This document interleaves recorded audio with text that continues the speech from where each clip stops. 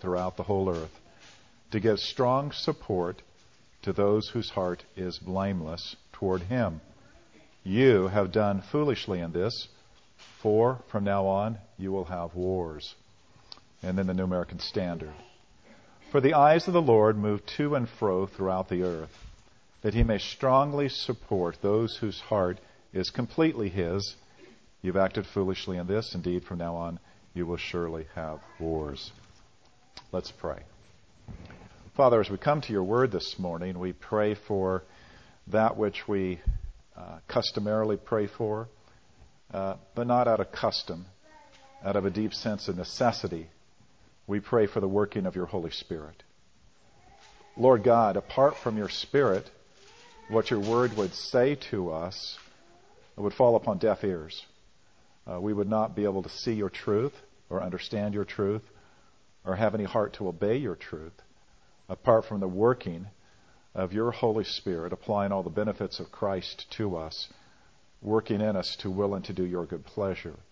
It is your good pleasure that we would read your word, hear your word, and understand your word, and then follow it faithfully in our lives. And that's what we would pray for. We know that your word is a powerful means of grace to build us up in our faith, and especially in challenging and difficult times. And so we pray. We pray that our meditation upon your word this morning would be very instrumental in helping us to trust you in difficult times, to be faithful to you in calamitous situations. And then, Lord, as those who trust their God, we might be serving those around us who need to know you. Help us to be salt and light to our generation, and especially during this season of great difficulty. In Jesus' name, amen. So this week, the President of the United States called for a national emergency, declared what's going on, a national emergency, and he also requested that today would be a national day of prayer. Those are sufficient reasons for us to take our normal process of working through 1 Timothy chapter 2 and to look particularly at the topic we're looking at this morning. 1 Timothy chapter 2 itself is about prayer. It's about the church praying. And today would be an opportunity for us to pray as a church, but how should we pray? In what direction should we pray? With what confidence should we pray? The confidence that we should pray with is God's divine providence, the providence of God. What lies behind and below and around and as foundational to our commitment to pray is God's providence. Listen to how the Westminster Confession's Shorter Catechism defines the providence of God. So in question number 11, it asks, what are the works of God's providence? And the answer is this: God's works of providence are his most holy, wise, and powerful, preserving and governing all of his creatures and all of their actions. Now, it is this doctrine, above everything else, that entitles us to be confident, not anxious, in times of great emergencies or calamities. It is this doctrine to which we can anchor our souls and our prayers when unsettling times are happening in the world around us. So our text, 2 Corinthians chapter 16, verse 9, although it's brief, it is the very text that Stephen Charnock, a great preacher and writer from the Puritan era, so back in the second half of the 1600s, he took this text for his treatise on divine providence.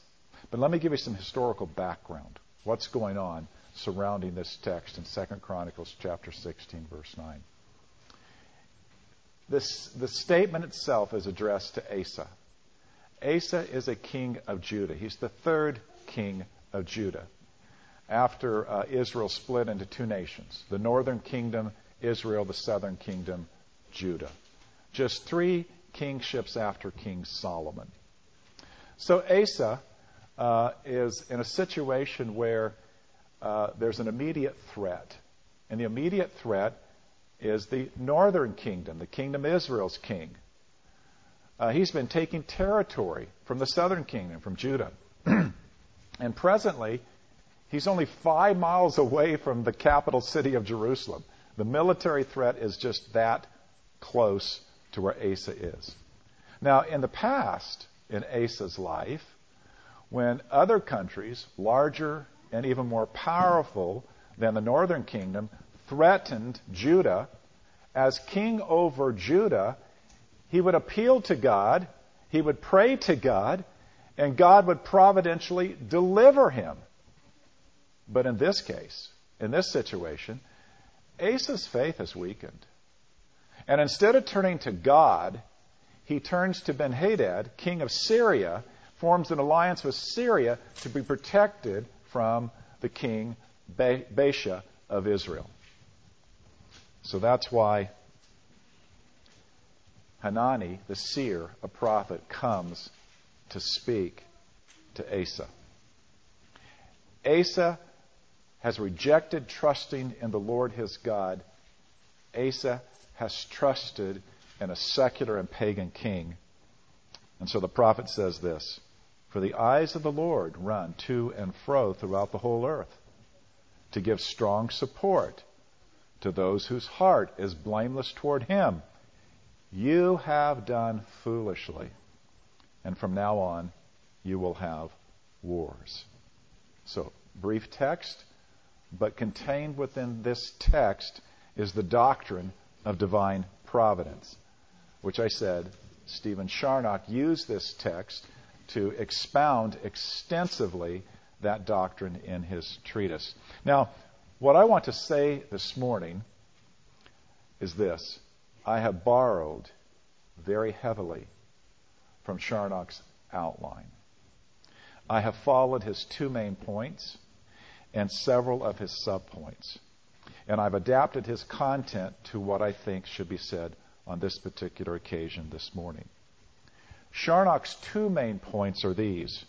First, he describes God's providence. And then secondly, he states the goal of God's providence.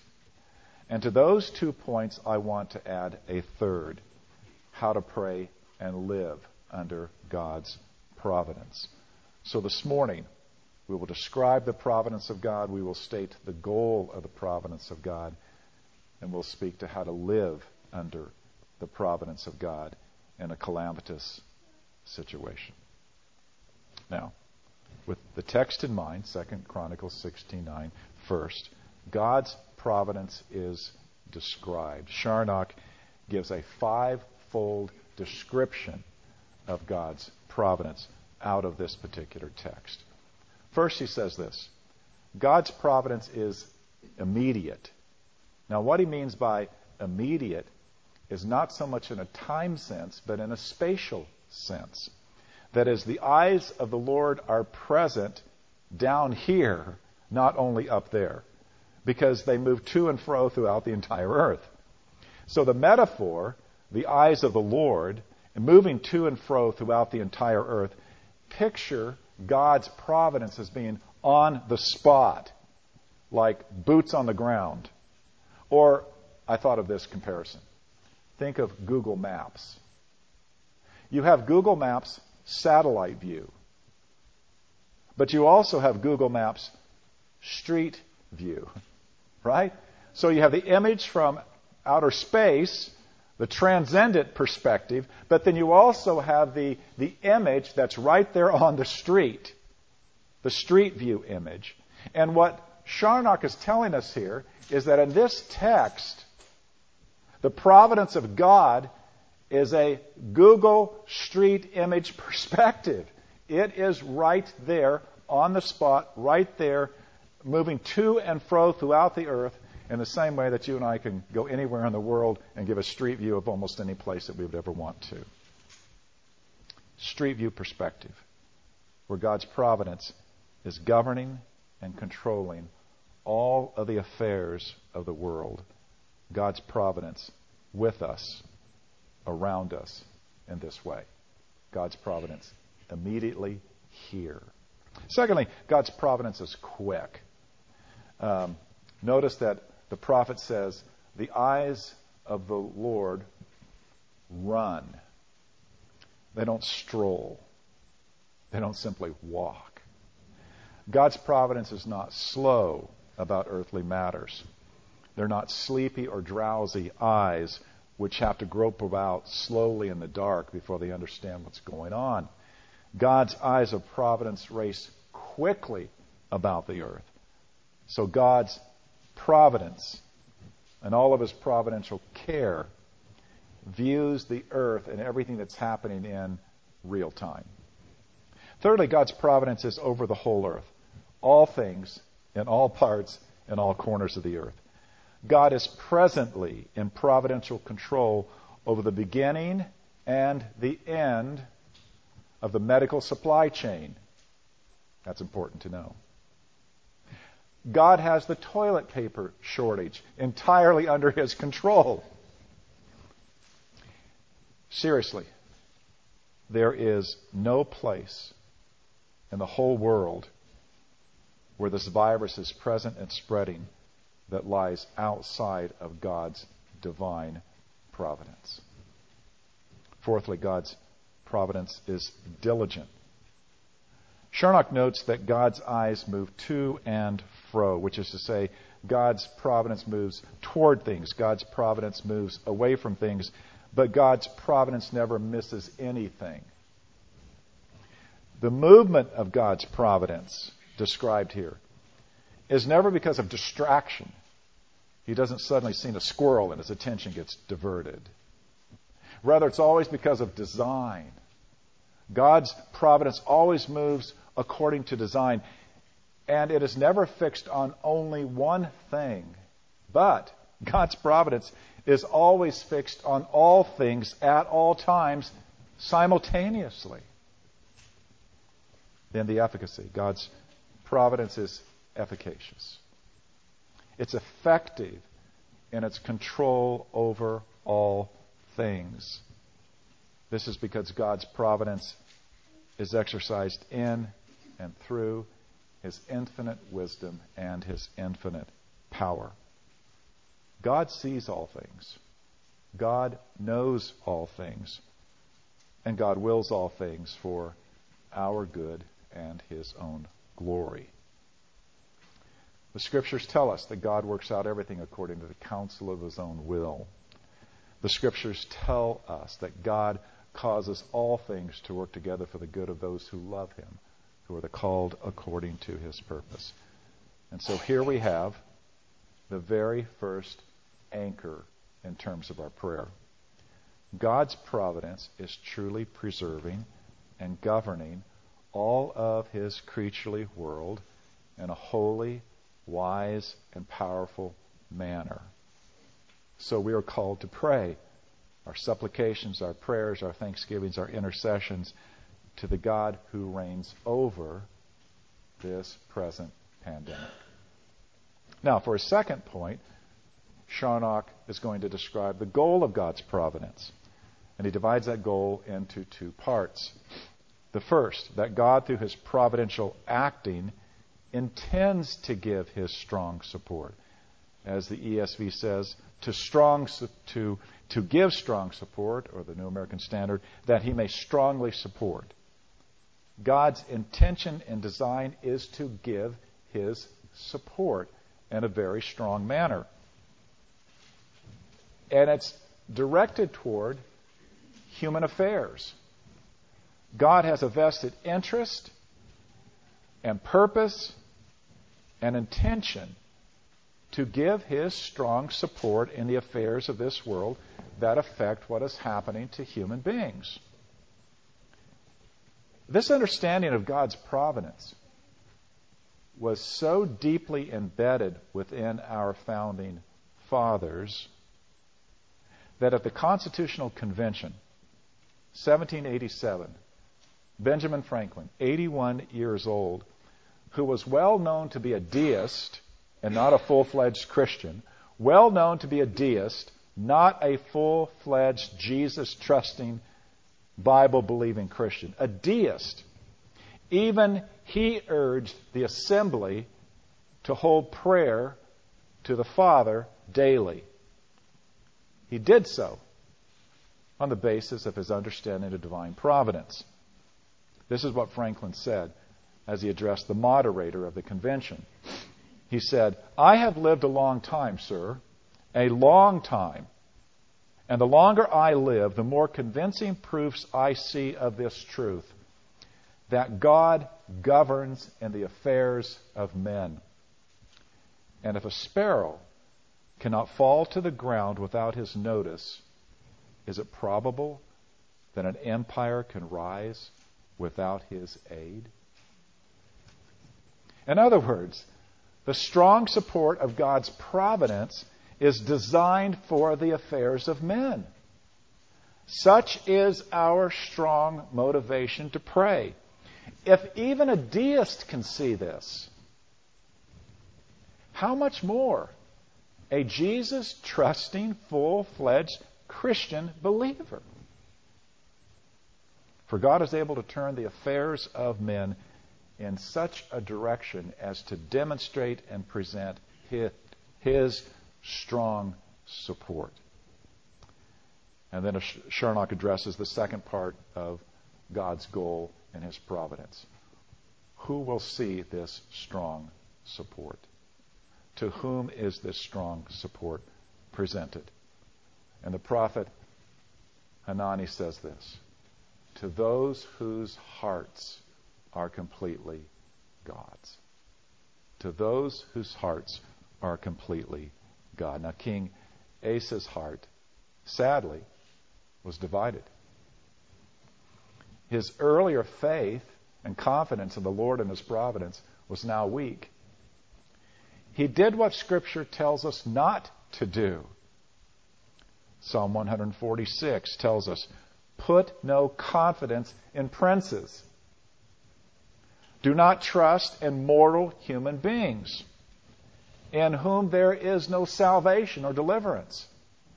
For human beings die and they return to the earth. On that very day they die, their plans and purposes perish. But how blessed is he whose help is the God of Jacob, whose hope is in the Lord his God." The prophet is telling Asa, that could have been his. That strong support could have been his. But that has now been forfeited because he's turned and placed his trust in human beings and human beings only. But for those whose heart is completely the Lord's, they will get God's strong support. It is they who will receive it. And so as Solomon said in the Proverbs, trust in the Lord with your whole heart and lean not on your own understanding. In all of your ways acknowledge Him, and He will direct your paths. Here is the anchor into God, whose providence directs the affairs of the world even when the course of the world seems to go against our own interest. The very goal of God's providence in His great wisdom and power is for our good as well as His own glory. Your life is worth far more than that of a sparrow. Finally, to apply these scriptural truths that Charnock has unfolded, how to pray, how to live under God's providence, especially in calamitous times, especially when everything about us in the world seems to be hinging upon fear. How are we supposed to live? In a time and calamity of fear, our first responsibility and that which is going to benefit us the most is worshipful prayer. Prayer that lifts up the providence of God. Let me say this. Anchor your thoughts in what's happening around you, and you will behave as if there is no God and as if you're not a Christian. I cannot say that strongly enough. This has been the way through all of human history in God's dealing with His people. When they've taken their eyes off the Holy One who sits on high, who reigns over all things, when all they see is what is happening around them, their lives become indistinguishable at that point from those who deny that God exists. To their detriment. To that which will crush them. To that which will make them think that life and everything in it is hopeless and there is no good thing that ever is going to happen. That is why what your soul most deeply needs is to recommit to the worship of the God whose providence rules over all things. Now listen to what the Westminster Confession says in chapter 5, its first section. Listen to these words, and you can look them up, and see how these words form the kind of strong prayer and confidence in the providence of God that we need. In faith, we need to pray these things because God's own Spirit will work in us to give us what our faith lacks in terms of trust and confidence. So we look to God this way. God, the great creator of all things, does uphold and direct and dispose and govern all creatures, actions and things, from the greatest even to the least, by His most wise and holy providence, according to His infallible foreknowledge and the free and immutable counsel of His own will, to the praise of the glory of His wisdom and power and justice and mercy. These are great words to pray. Even to see Jesus in these words.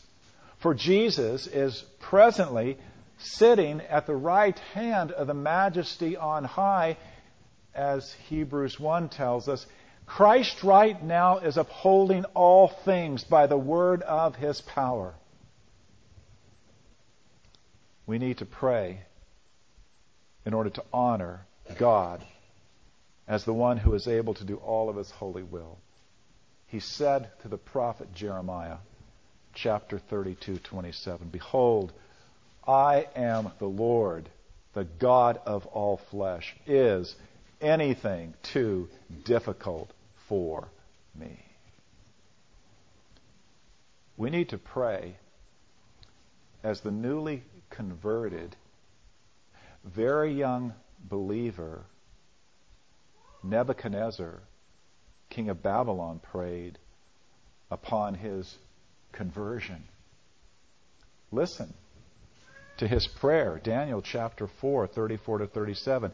He lifts his eyes up to heaven and he blesses the Most High and he praises and honors Him who lives forever and ever, for His dominion is an everlasting dominion and His kingdom endures from generation to generation, and all the inhabitants of the earth are accounted as nothing, and He does according to His will among the host of heaven and among the inhabitants of the earth, and none can stay His hand or say to Him, "What have you done?" And then Nebuchadnezzar goes on to say, "I praise and extol and honor the King of heaven, for all His works are right and His ways are just, and those who walk in pride He is able to humble." You and I need to recommit to worshipful prayer that lifts up the greatness of the providence of God. Then we need to practice and commit to, listen carefully, worry less prayer. Worry less. WORRY-LESS.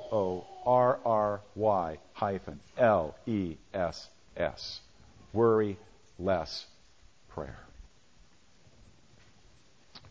we must pray, believing and trusting that God's word is true and faithful. Listen to what the Apostle Peter says. Humble yourselves, therefore, under God's mighty hand, that he may lift you up in due time. Cast all your anxiety on him, because he cares for you. Cast all your anxiety upon God. He cares for you. He is your shepherd. He will take care of you.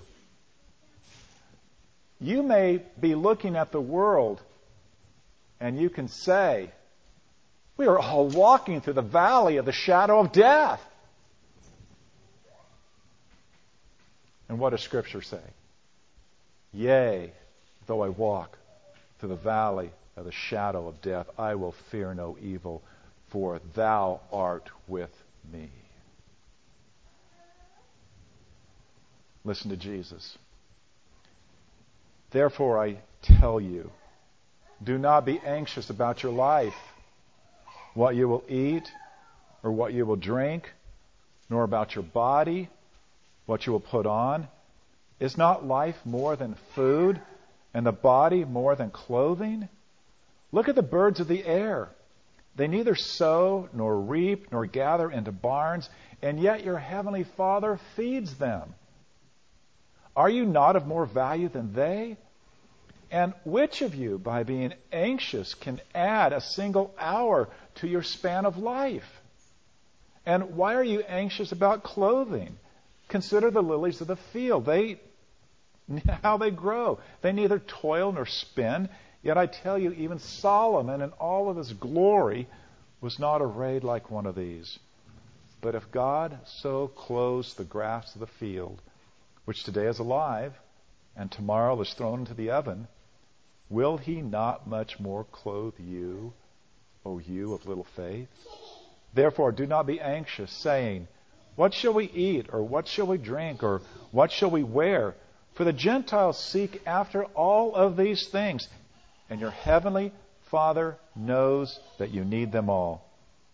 But seek first the kingdom of God and his righteousness, and all these things will be added to you. Therefore, do not be anxious about tomorrow, for tomorrow will be anxious for itself. Sufficient for the day is its own trouble. And then, the passage that Benjamin Franklin was referring to. The deist Benjamin Franklin, who knew his Bible and knew the Bible promises concerning the providence of God. Franklin was quoting from Matthew 10:29-31. Are not 2 sparrows sold for a penny? And yet not one of them will fall to the ground apart from your Father. But even the hairs of your head are numbered. Fear not, therefore, you are of more value than many sparrows. The Apostle Paul connects then God's providential care to the gospel in this manner. Romans chapter 8. What then shall we say to these things? If God is for us, and the apostle there means, if God is for us in every aspect of his providential care, if God is for us, who can be against us? He who did not spare his own Son, but gave him up for us all, how will he not also with him graciously give us all things? So, now is a time to pray, not to worry, but to pray. Supplications and prayers and thanksgivings and intercession on behalf of all people, on behalf of your church family and your biological family and your neighbors and your co-workers and your friends, trusting in the providence of God. He who keeps Israel neither slumbers nor sleeps. Now, to finish, someone referred me to an article by Matt Smethurst. He's an online editor for the Gospel Coalition. He's also a book author. In his March 12th editorial online, he wrote an introductory paragraph to an extended quotation of C.S. Lewis. C.S. Lewis wrote an article back in 1948 titled On Living in an Atomic Age. And so Smethurst writes these words: It is now clear that the COVID-19 is a deadly serious global pandemic, and all necessary precautions should be taken. Still, C.S. Lewis's words, written 72 years ago, ring with a relevance for us. Just replace, quote, atomic bomb with, quote, coronavirus. Here is what C.S. Lewis wrote. In one way, we think a great deal too much of the atomic bomb. How are we to live in an atomic age? I am tempted to reply, why, as you would have lived in the 16th century, when the plague visited London almost every year. Or, as you would have lived in the Viking Age, when raiders from Scandinavia might land and cut your throat any night.